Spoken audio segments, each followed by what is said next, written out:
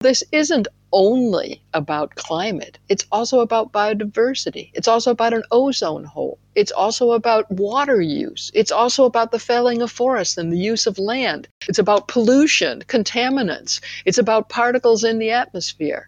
So what we try and do with planetary boundaries is to, for all of these important processes in the Earth system, like the biosphere, the living component, the climate, the water, and so on, try and examine with scientific-based evidence what would be the limit in terms of, if we didn't want to push these biodiversity or water or whatever, we didn't want to push it so far globally that we risk changing the overall conditions on Earth. What's the safe operating space?